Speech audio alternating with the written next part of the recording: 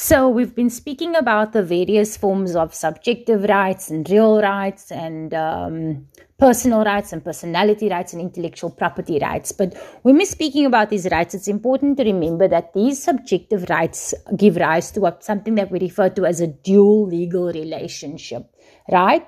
There's a relationship between the holder of the right, so the legal subject who invented the COVID-19 vaccine, and the COVID-19 vaccine in and of itself. So there's the relationship between the holder of the right and the object of his or her right.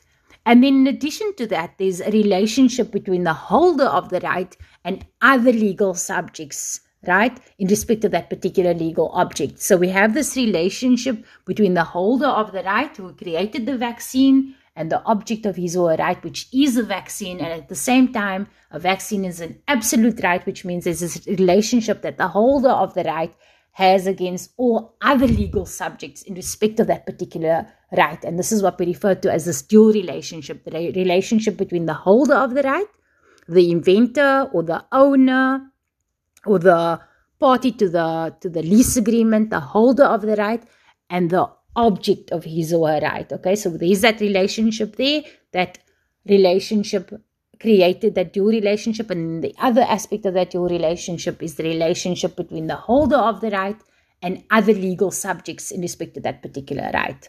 Okay, and if we look at it from the perspective of subjective objects, so we're looking at it from the perspective of the inventor of the COVID vaccine in relation to the COVID vaccine, right?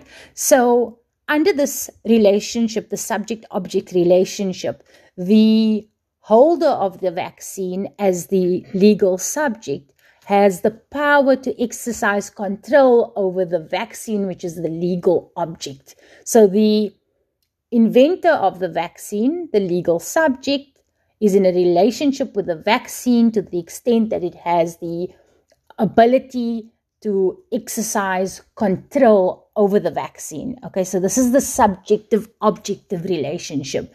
And you would be expected to know types of subjective-objective relationships that can occur within private law. And a simple one to think of is a relationship between a buyer and a seller. So I decide that I want to purchase a laptop. I'm in desperate need of a laptop. And so I go to my friend and I say, I know that you have a spare laptop. I'd like to purchase the laptop, right?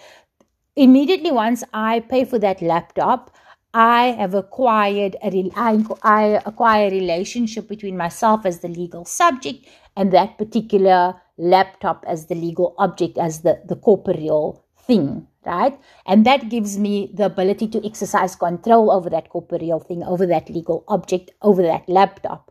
And the manner, for instance, in which I can exercise control is that I can go on and sell that laptop to my sister who needs a laptop more than me.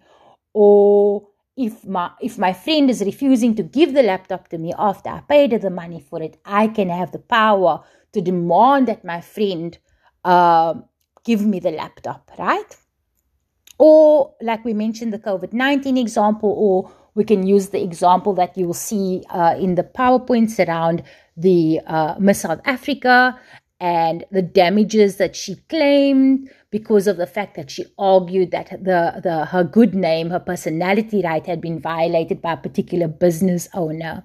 So in claiming damages, she's doing so because there's a legal relationship that exists between her, in her person, her personality, and so there's a legal relationship between the legal subject, Miss South Africa, and her good name, her personality right. So the important thing to remember is that there's a certain relationship created by subjective rights.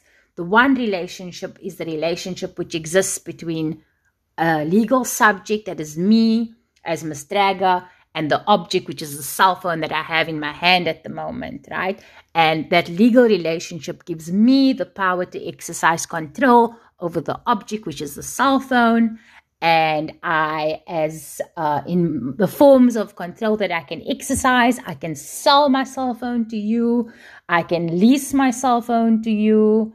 I can basically destroy the cell phone if I wish to do so, because I exercise power over the cell phone, which is a corporeal thing which is a real right. So that's the relationship between myself as a legal subject over the cell phone as a legal object, which is a real right enforceable against everyone.